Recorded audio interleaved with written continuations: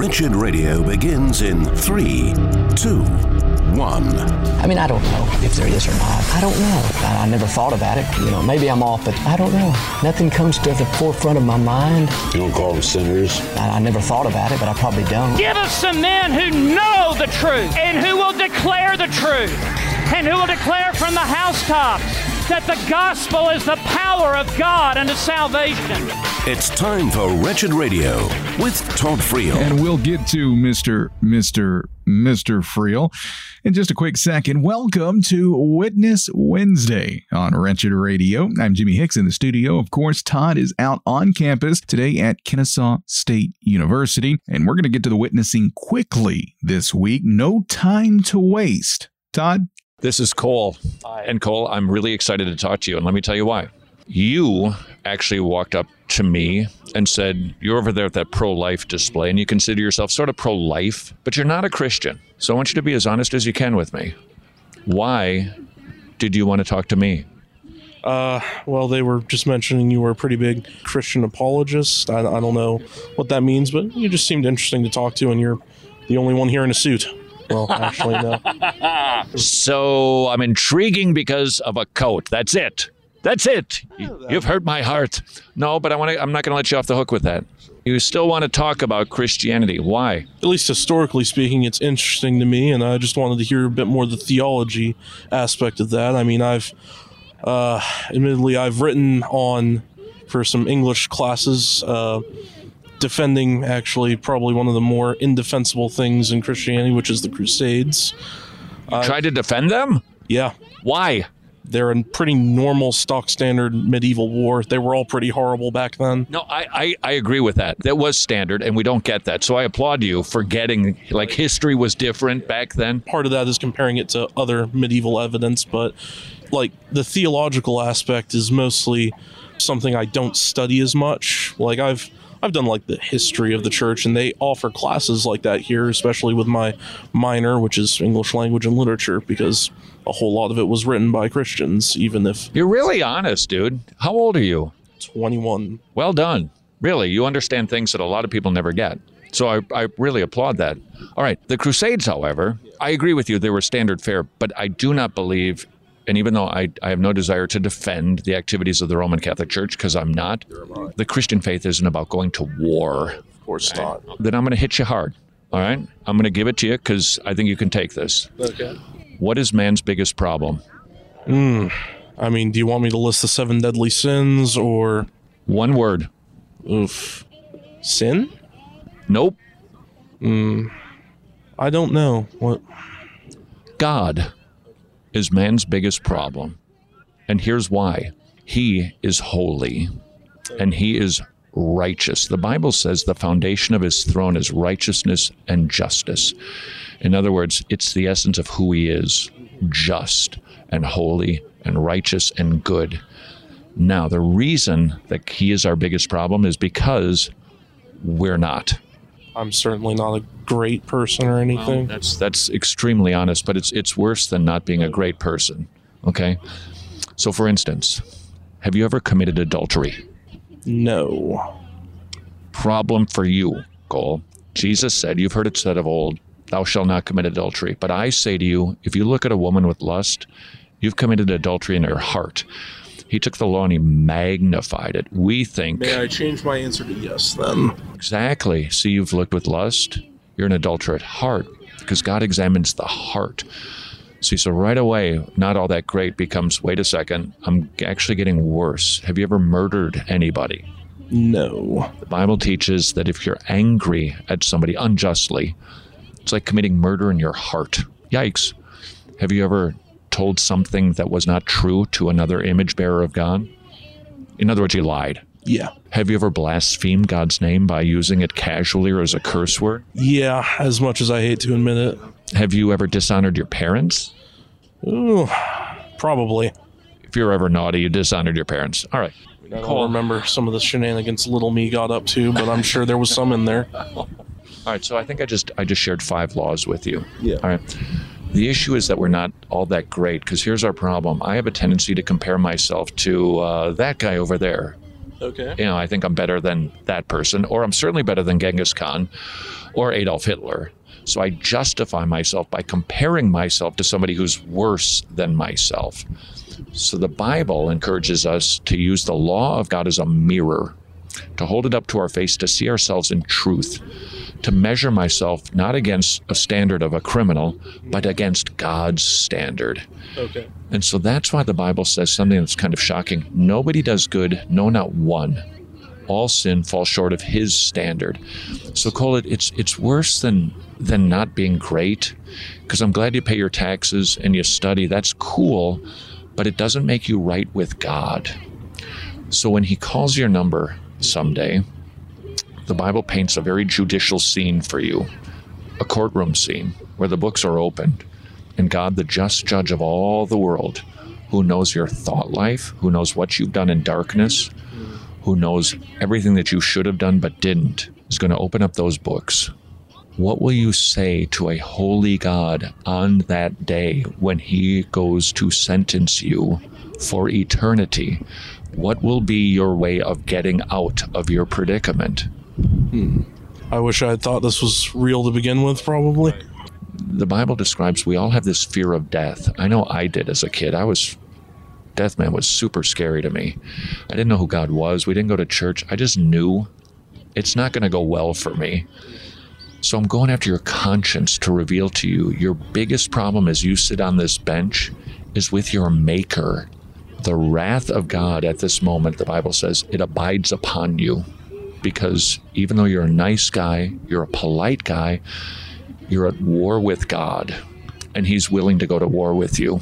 And he will. The Bible says it's a fearful thing to fall into the hands of the living God. The book of Revelation, that apocalyptic, that's the genre of literature, my English minor friend. It describes people when Jesus returns on a day of judgment, they're going to beg the mountains to fall on them so they don't have to face the wrath of the Lamb of God. That's our biggest problem, is Jesus Christ himself, this very God who will judge you and punish you, and he will do what's right. And Cole, this is a little bit tough, but on the day that God judges you and casts you into a lake of fire, the entire creation will applaud him for doing so, because it will have been right. And the same thing is true with me. But God is rich in mercy. God is a forgiving God, but there's a problem right out of the gate. God must punish you eternally, but God loves you and he desires to forgive you. But there's the tension. He's got to punish you. He can't overlook justice, but he loves you and desires to forgive you. Jesus breaks that tension.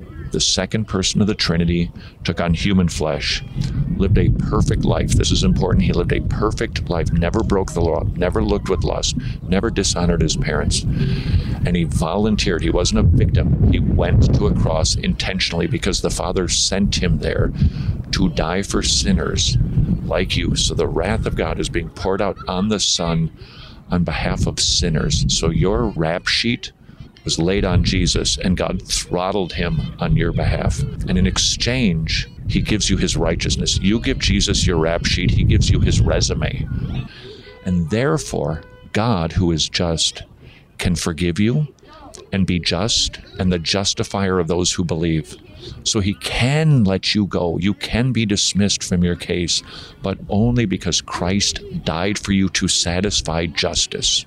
So we know Jesus was on the earth for 33, 36 years, somewhere around there. Who held down the fort if he's gone in the flesh? Who held down the fort while he was gone? Yeah. Brilliant question. If you want the theological answer, it is called the hypostatic union of Jesus Christ, the ontological nature of God in flesh. Jesus, this is weird math, he was 100% God, 100% man. So when Jesus was in a manger having his diaper changed, he was upholding the universe by the word of his power. Fully God, fully man. And here's why that makes sense. The math sounds weird because it's like, wait a second, 100%, 100, that's 200%. You can't do that. Well, I mean, if you're God, I'm sure you can do just about That's true. You're right. But here's why it's crucial that that is true. Because you're a man. You need a representative. But you also need a representative who is a worthy sacrifice for your sins. So another person dying, a mere mortal dying for you, ain't going to cut it. Your sins are that bad. You need a greater sacrifice. Jesus Christ, the God-man, died for you while you were sinning. Okay. So it's possible with God, and it's necessary if you and I have any hope of forgiveness. Where does the Holy Spirit, the third part of the Trinity, come in all this? The Bible at least says that when Jesus leaves after Easter and the Holy Spirit comes in his place, where does that work into that Trinity? God is 3 in 1, Father, Son, Holy Spirit. 3 distinct persons, one God. Jesus Christ died for your sins because he was sent by the Father. The Holy Spirit's role on this earth is to convict you of your sins, of righteousness and judgment, and to convert you and regenerate you, and then to actually dwell inside of you, increasingly conforming you into the image of Jesus Christ. So the Father sent the Son, he satisfies God's wrath, and the Holy Spirit is the one who does the converting and the sanctifying. He's also the one who inspired the Bible. So your salvation is Trinitarian. It requires all 3 parties for you to be saved. What do you say to the Unitarians who disagree to that? I just say they're wrong. Yeah, they're a little out there, but A little out there. I guess that's a simple and kinder way to put it. This seems like a pretty good time to stop and catch our breath and take a break. We'll return with more from Todd and Cole. It's a Witness Wednesday on Wretched Radio. Just because Roe v. Wade is overturned, that does not mean the battle for life is over. Would you please consider supporting Preborn Ministries, providing ultrasounds that genuinely save lives? That ultrasound changed everything for me. It really did. That made it all worthwhile to know that I was going to have a little blessing. And when she got here, it was just, oh my gosh. Another woman who chooses life because she saw an ultrasound. Her life, and obviously her baby's life, changed. When I heard her heartbeat, I decided to keep her. And now my daughter's about to be 3. I don't know where my life would be without her. The war for life continues to rage. Would you please engage in the battle and support preborn centers at preborn.org/wretched, preborn.org/wretched. There's a reason we talk so much about biblical counseling around here. It's because it works. Transformed, our biblical counseling series, hosted by Dr. Greg Gifford and Dale Johnson, is returning for season number 2. As a matter of fact, it is on sale right now, and Transformed Season 2 will demonstrate powerfully, I might add, that the Bible has solutions for our emotional problems. Drs. Johnson and Gifford don't merely teach biblical counseling, they show biblical counseling in action. In Season 2, you'll meet Christians that are struggling with the same things that likely you are: PTSD, anger issues, assurance, depression, discontentment, ADHD, abuse, anxiety, self-pity, and you'll see with your own eyes that the Bible is sufficient for all life, godliness, and emotional challenges. Transformed Season 2. It's on sale right now at transformed.org. That's transformed.org. Confession. Normally, numbers aren't my favorite subject, but these numbers make me happy. Medishare is affordable biblical health sharing with twice the satisfaction rate of Medishare members versus traditional health insurance plans.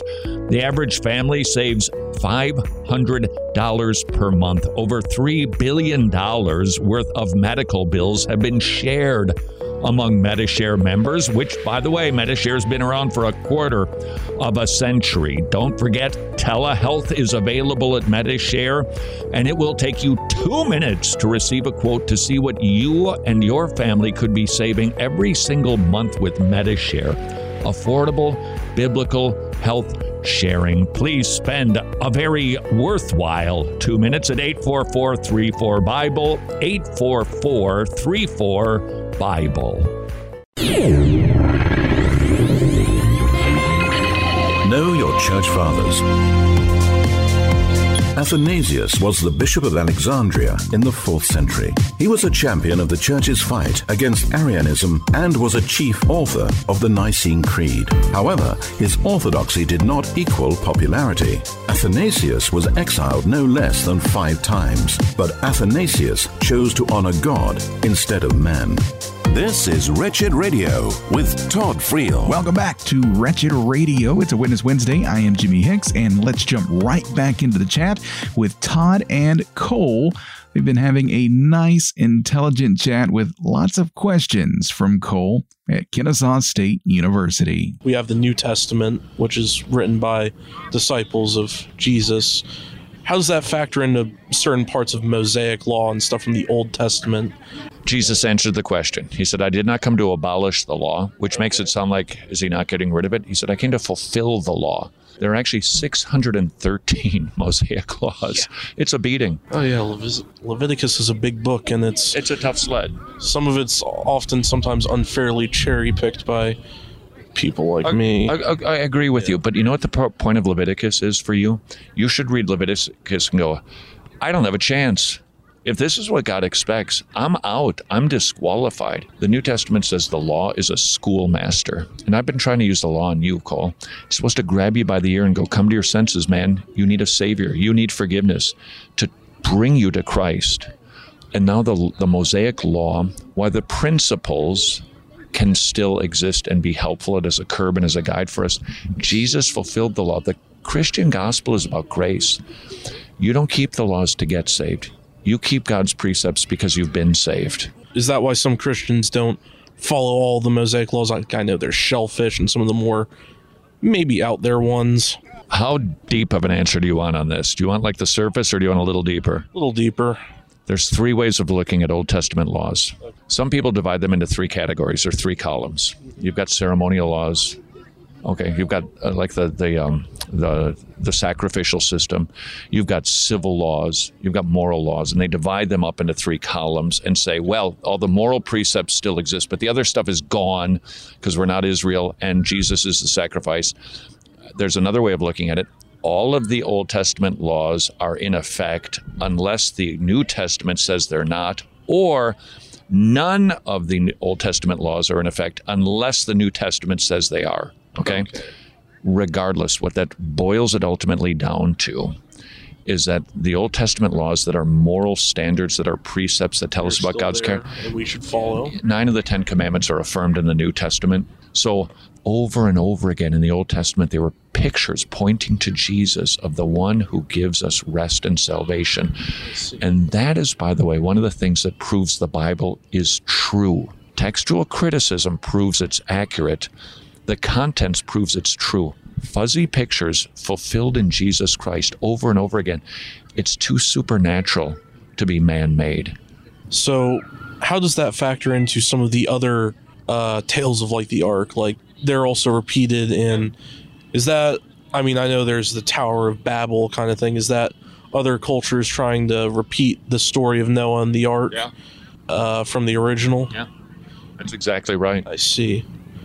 Because there's like in Babylonia, there's the great world basket kind of thing that happens there. If you ever get a chance, read them.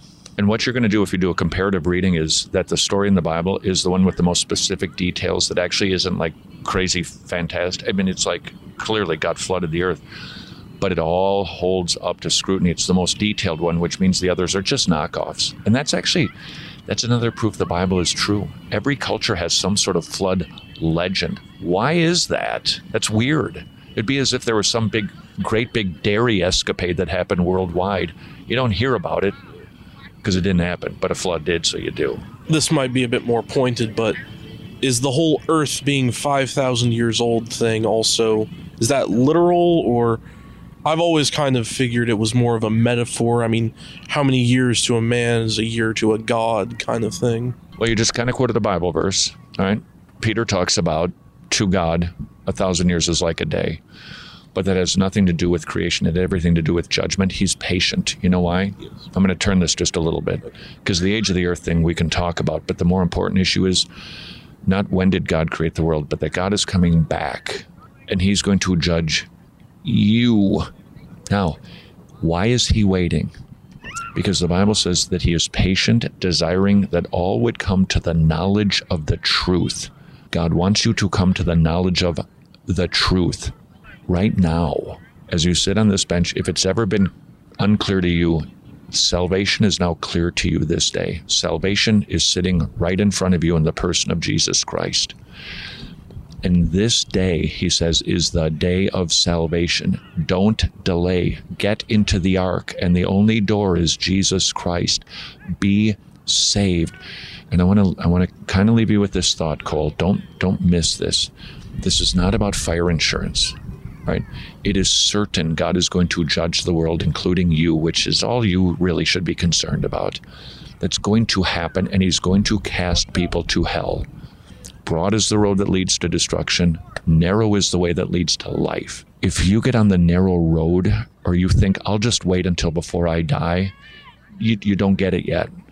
You should want to get on that road today, because Jesus is on that road. He's the way, and you get to know your maker. Not William Shakespeare, not any of the romantic poets. You get to know God. And he doesn't just begrudgingly want to put up with you. He wants you to know him. He wants you to understand who he is. He wants you to enjoy him. And Jesus is the one that makes that possible. His mission, he didn't trip into it. He came to die to save you. Did you ever study crucifixion and what that looks like? Yeah, it's the great classic Roman execution method. The worst, historically, the worst of the worst. Die from suffocating on your own blood, basically. Yeah. It's not a pleasant way to go. Nope. And they did it to plenty of people as well as Jesus. I mean, they did it to Peter with the upside down. No, was Peter stoned to death, or was it that actually? The legend is he was crucified upside down. Yeah. Right. And some of that was also him not wanting to be portrayed as a Christ-like figure, I believe. That's not biblical, but that's the legend of it. They also did to Spartacus and his army. They crucified them and put them all on lot. They put them on a road to Rome. It was the most shameful thing that could happen to a man. I'm sharing this detail with you so you can appreciate the synergy of the Bible and the elegance of Scripture. You know, when you were crucified, they stripped you naked. Do you realize that? There was a reason for that. It's shameful to be, if you had to run around here naked, you'd be ashamed. You know, there's something about being naked that's you put on clothes because you cover up. There's a reason for that. In the garden, when human beings fell, we were naked and there was no shame. Sin introduced shame. We don't trust each other. We're not vulnerable with each other. And it's a reminder that we've fallen and we've sinned. That's why we cover up.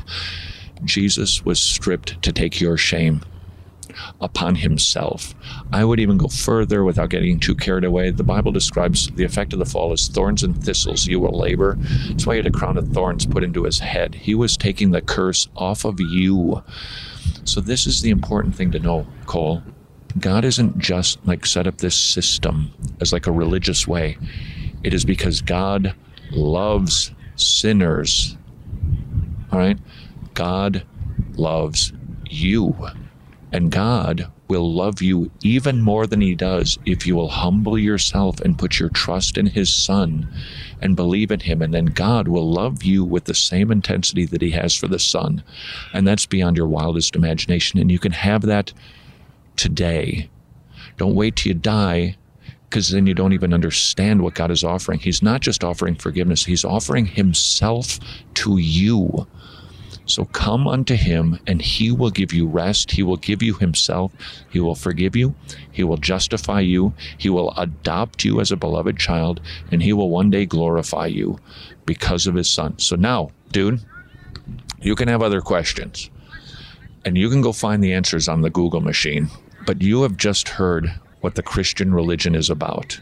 Will you receive the good news of the gospel today, or are you going to reject it? Well, I think I'm at least going to start looking into it. Maybe it might take me a little longer and maybe a few more questions on the Google machine, but I'm not unopposed to it. Well, I got to correct you. You are, because the Bible says so. Jesus said, if you're not for me, you're against me. So you can say, I'm not opposed, but unless you're actually for him, you are. And I share that with you so that you understand the urgency of this, all right? And as the sun shines on us and we enjoy this day, it's all a gift from God, all gifts to get your attention, all right? Don't let the day go by without thinking this through to the end, okay? Because you know enough, right? You really do. This is not an issue of intellect. This is an issue of conscience. This isn't an issue of knowledge. It's about your will.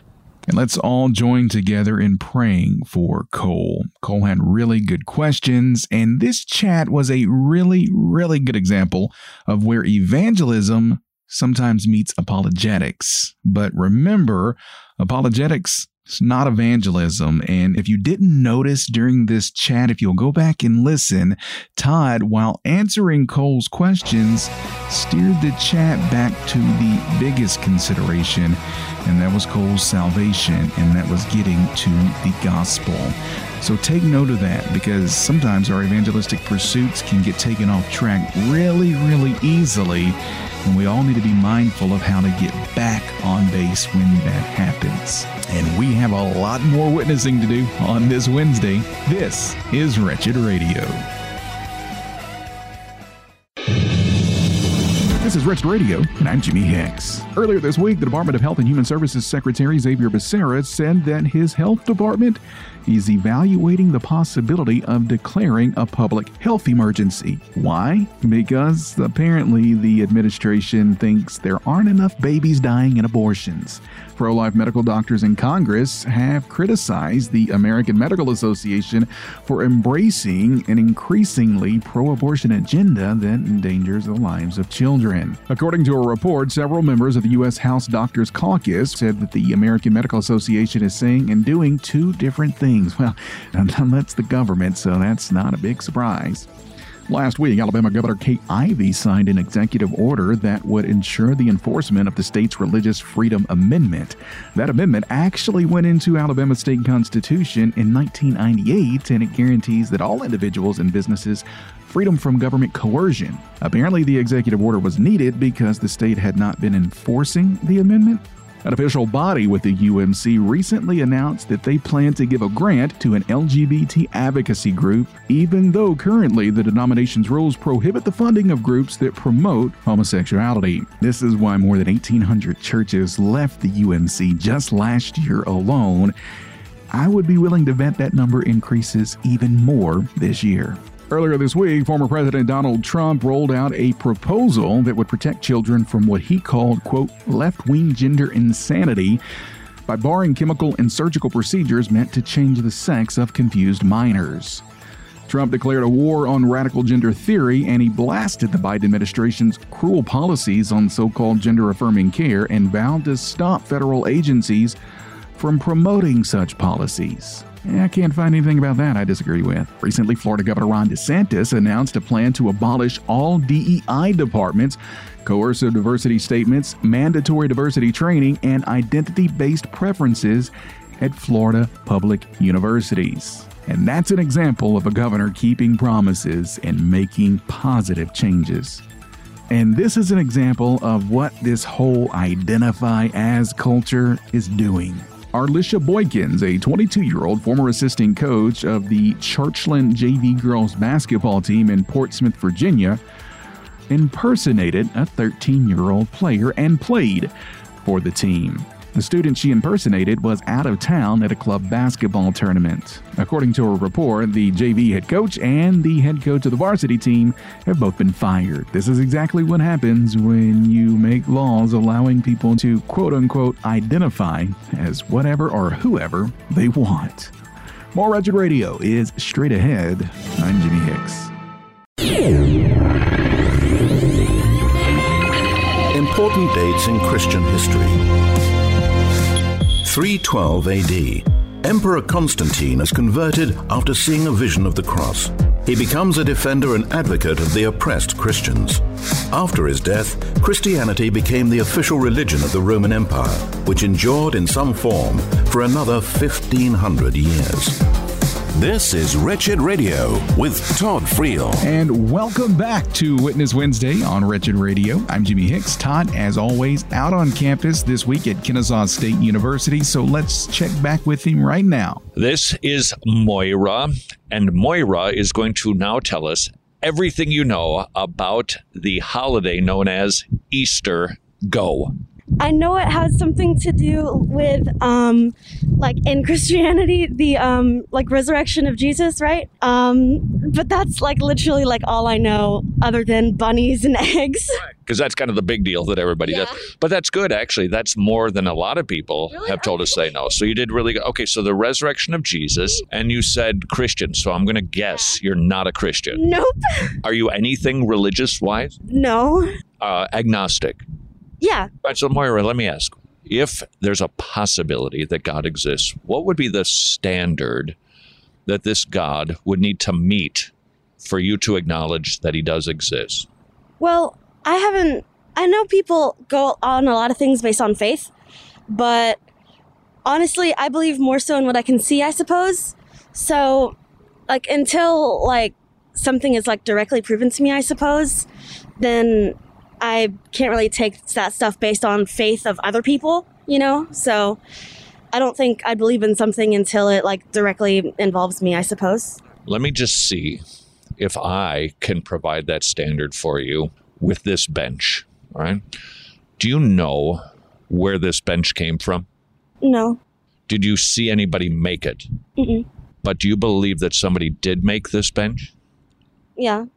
Yeah, we kind of intuit when we see something that's designed, there's a designer.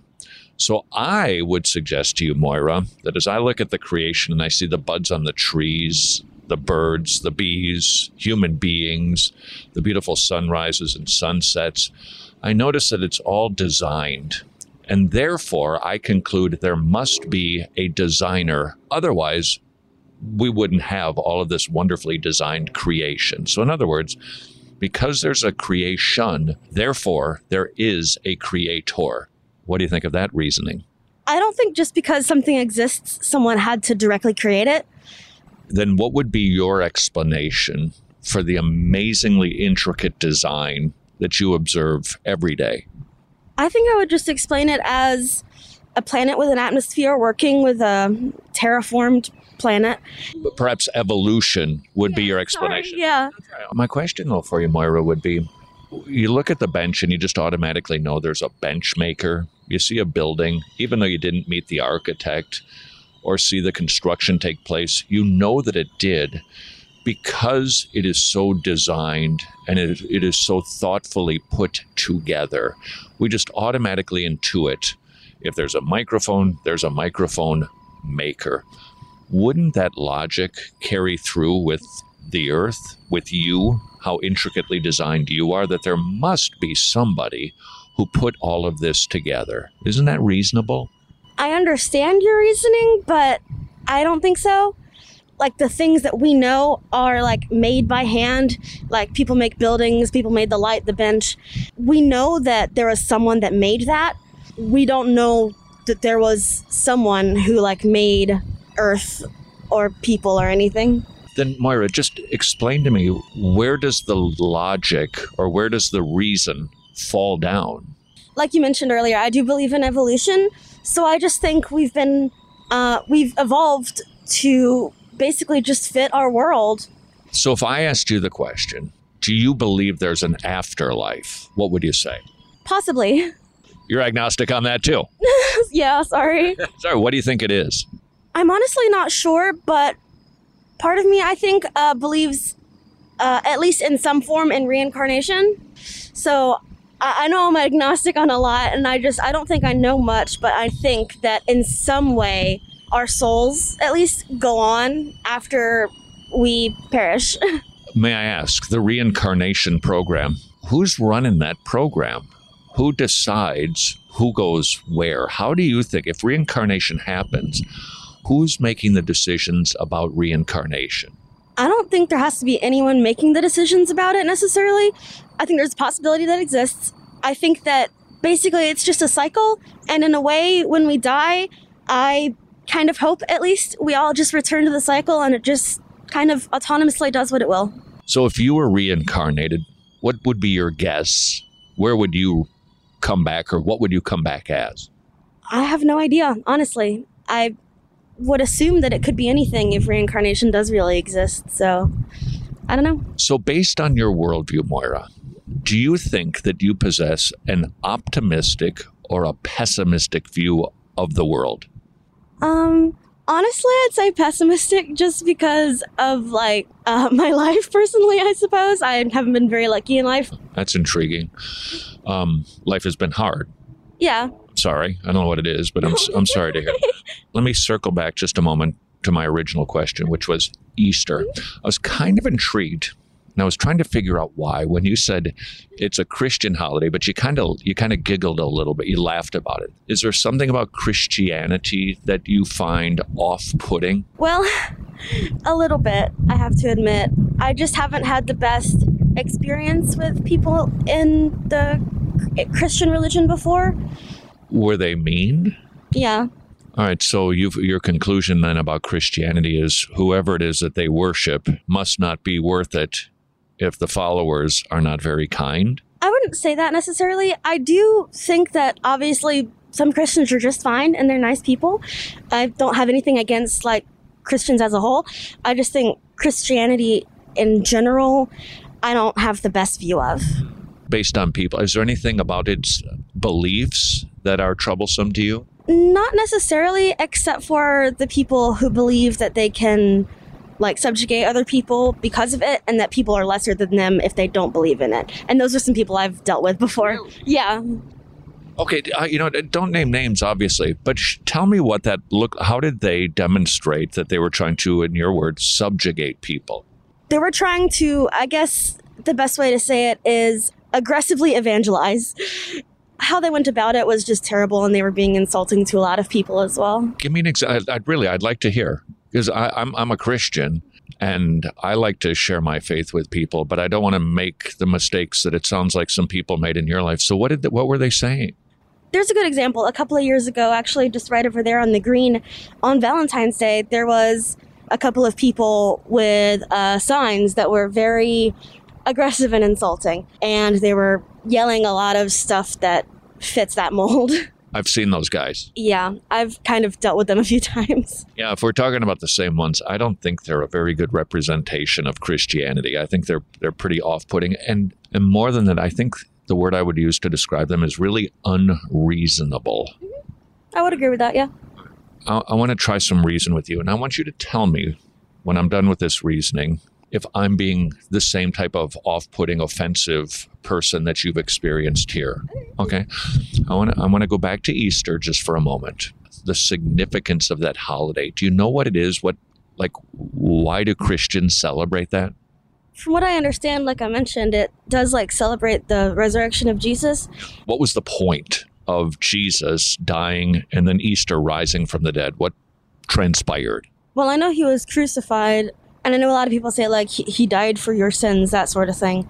Other than that, I'm not really sure, I suppose. No, actually, that's pretty good. That's about right. Jesus died for our sins. And that presupposes something, that you and I are sinners. That's assumed in that statement. So I would ask you that question. Would you say that you, Moira, are a sinner? I don't really know what, how to define sin. Let's try the 10 Commandments. We're all pretty familiar with that, right? Oh, you don't know the 10 Commandments? Oh, that's all right. 10 Commandments. You've heard the name of Moses, correct? Yeah, I know that he got a couple of tablets, and I know that they had some general rules written on them, but I don't know what they are. Yeah. All right. That you should love the Lord your God above all things, that you shouldn't make any graven images, and that you shouldn't use his name in vain. Ring a bell? Yeah. I've definitely heard of them in general, but I don't really know that much about them directly. They get a little more personal, though. They turn the corner a little bit from theological, it seems, to more practical stuff like you should honor your father and mother. You should not commit murder. You should not commit adultery. Thou shalt not steal. Do those ring a bell? Yeah, general rules, morality kind of thing. Yeah, they would be laws, commandments. If those are God's laws, have you followed all of those laws? No. Yeah, me neither. Yeah, yes. So if we use that standard, then the biblical word would be, then we're sinners. We're lawbreakers. Sure. Okay, based on the commandments. Okay, so let me just reason with you. Remember, we're going to Easter, though. So you and I break God's commandments. We don't love him the way that we should. And we don't honor our parents all the time. We can be disobedient, say bad things about them or to them. We desire things that don't belong to us. Sometimes we have really angry thoughts about people that are not kind. And Jesus said that's like murdering in your heart. So Moira, the two of us sitting on this bench then, if, when death comes, if God opened the books on you and me, the laws, to see if we've kept them, would God see that you, Moira, have been innocent or guilty of keeping his commandments? And break. Well, does Moira consider herself innocent or guilty of sinning against God? She's an agnostic, an admitted agnostic, so how is she going to respond to that question? Find out next on Wretched Radio. Cool, very cool. The Tomorrow Clubs now have 106 clubs in Romania. This year marks the celebration of the 25th anniversary of our ministry. But also, it is a very important milestone for Tomorrow Clubs Romania. Now, Tomorrow Clubs Romania has 106 clubs. That means 106 villages are hearing the gospel proclaimed to the kids who get saved. They bring the gospel home, parents get saved, and local churches get strengthened. Would you please consider supporting the Tomorrow Clubs? Not only do they have hundreds of clubs in Romania, Ukraine, Russia, Albania, all over Eastern Europe, and now in Africa. Would you please consider what might you do to bring the gospel to both Africa and to Eastern Europe? tomorrowclubs.org/wretched. Hey, thank you so much for joining us here on Wretched Radio today. I get the question quite a bit, why do you guys do the things that you do there at Wretched? And maybe you wondered the same thing, and I'll answer that question by sharing a number that I actually read just the other day. Out of around 8 billion people worldwide, roughly 30% claim to be Christian, which means 70% of the world's population is on a collision course with hell. And that is why we do what we do here at Wretched. Our goals are to evangelize the lost, equip the saints, and strengthen the local church. And we can't do any of it without the help of our gospel partners. If you're not currently one of our gospel partners, would you prayerfully consider becoming one? It's through the help of our gospel partners that we're able to do what we do and reach millions every single day with the gospel of our Lord Jesus Christ. So head to wretched.org/donate and find out exactly how we can partner together. Wretched. Amazing grace, amazing gospel. For your consideration, not one but two ways that you could strengthen the local global church, the Masters Academy International, training men in Los Angeles who then return to their home countries and open up mini seminaries to train pastors in their native land. That strengthens the local church. But there's another way you can do just that. We are partnering with the Masters Academy International to send Bibles to the Philippines. Not just any Bible, MacArthur Study Bibles to believers in TMAI-trained churches. These efforts strengthen the local church. Would you please consider how many Bibles you might send, how many seminaries you might support overseas? To learn more, visit wretched.org/pastor, or if you like the Bible sending idea, wretched.org/Bible. Books of the Bible. The book of Joshua tells of the conquest and division of the Promised Land.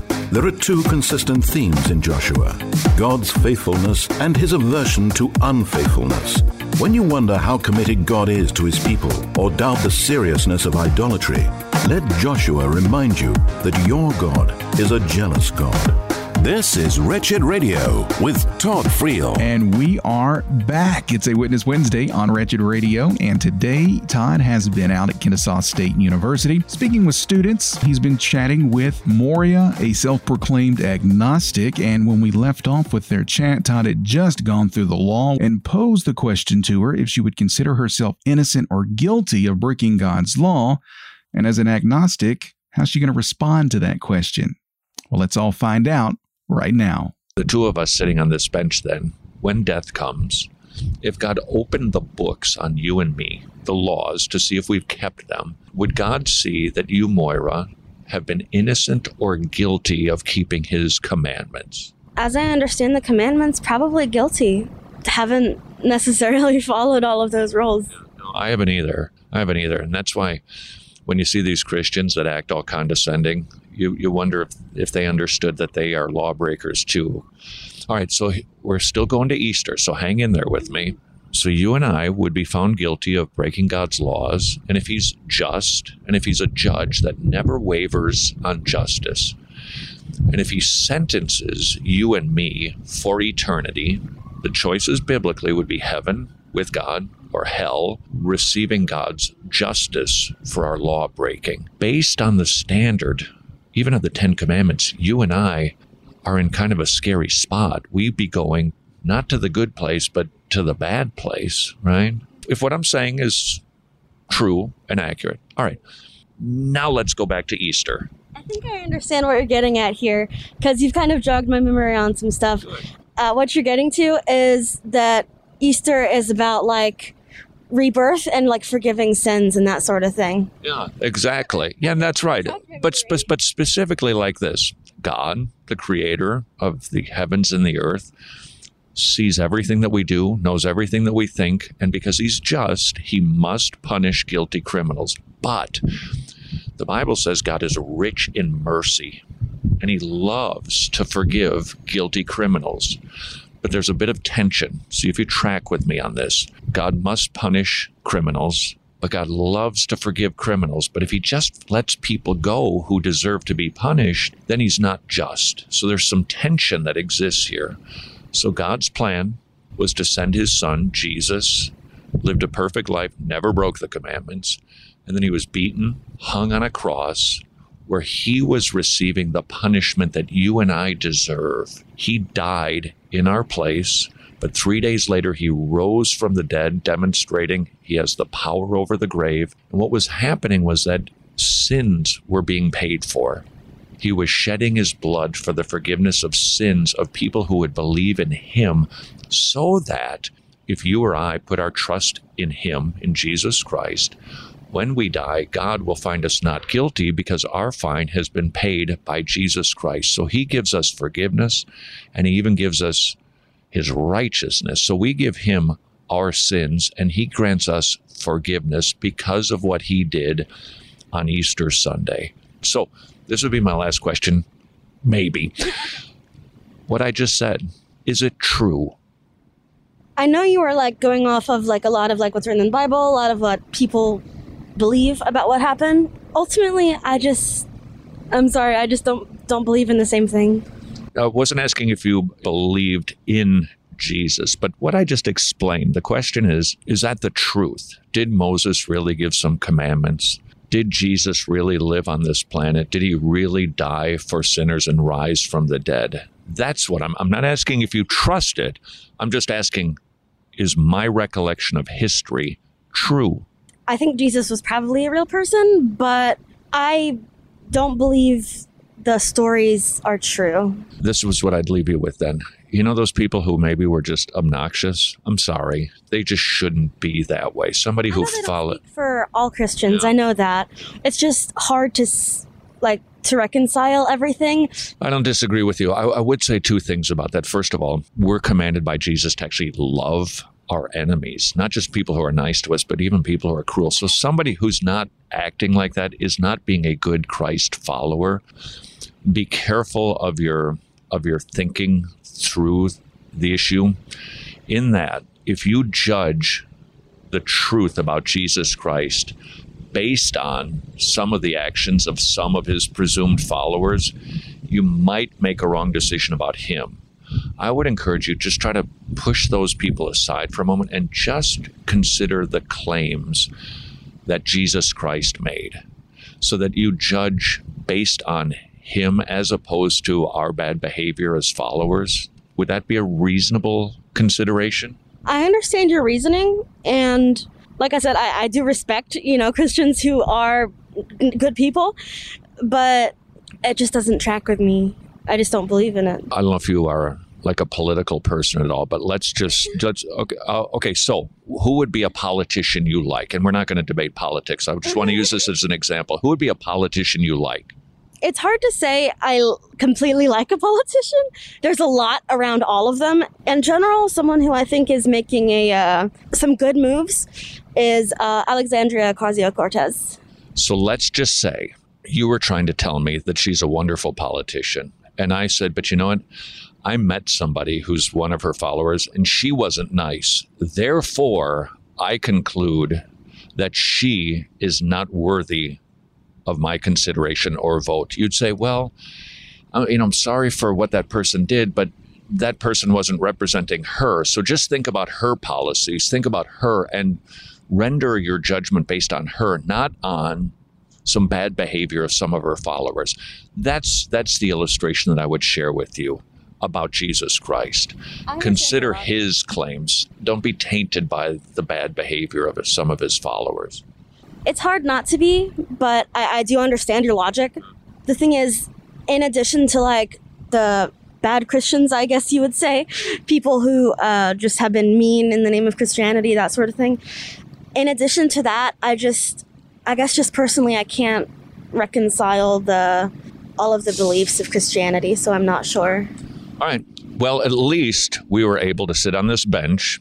I'm a Christian, you're not. We've got a difference of opinion, but we got along, very pleasant, and I enjoyed the conversation. So we proved that people can get along. Yeah, of course I respect people who are like nice and everything like that, no matter what religion they are, no matter anything about them. Okay, well, at least I hope that you'll give this some consideration. Maybe just think it through a little bit as you go about your day. Just something to chew on.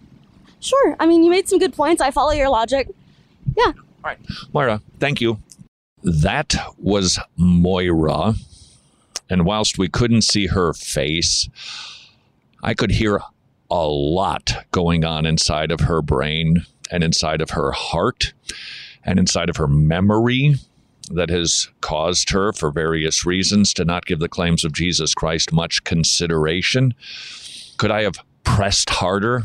I don't think I could have, because I was actually simply trying to get to the finish line of being able to share the good news that Jesus Christ died for her, a sinner, without her getting upset based on her past experiences. She's clearly been disturbed by some Christians who she perceived as being unreasonable, whether they were or not.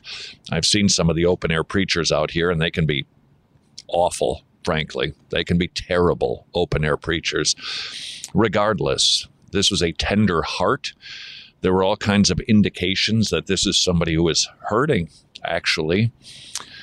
And that is why I would like to encourage you to consider having your church come to a university campus week after week after week.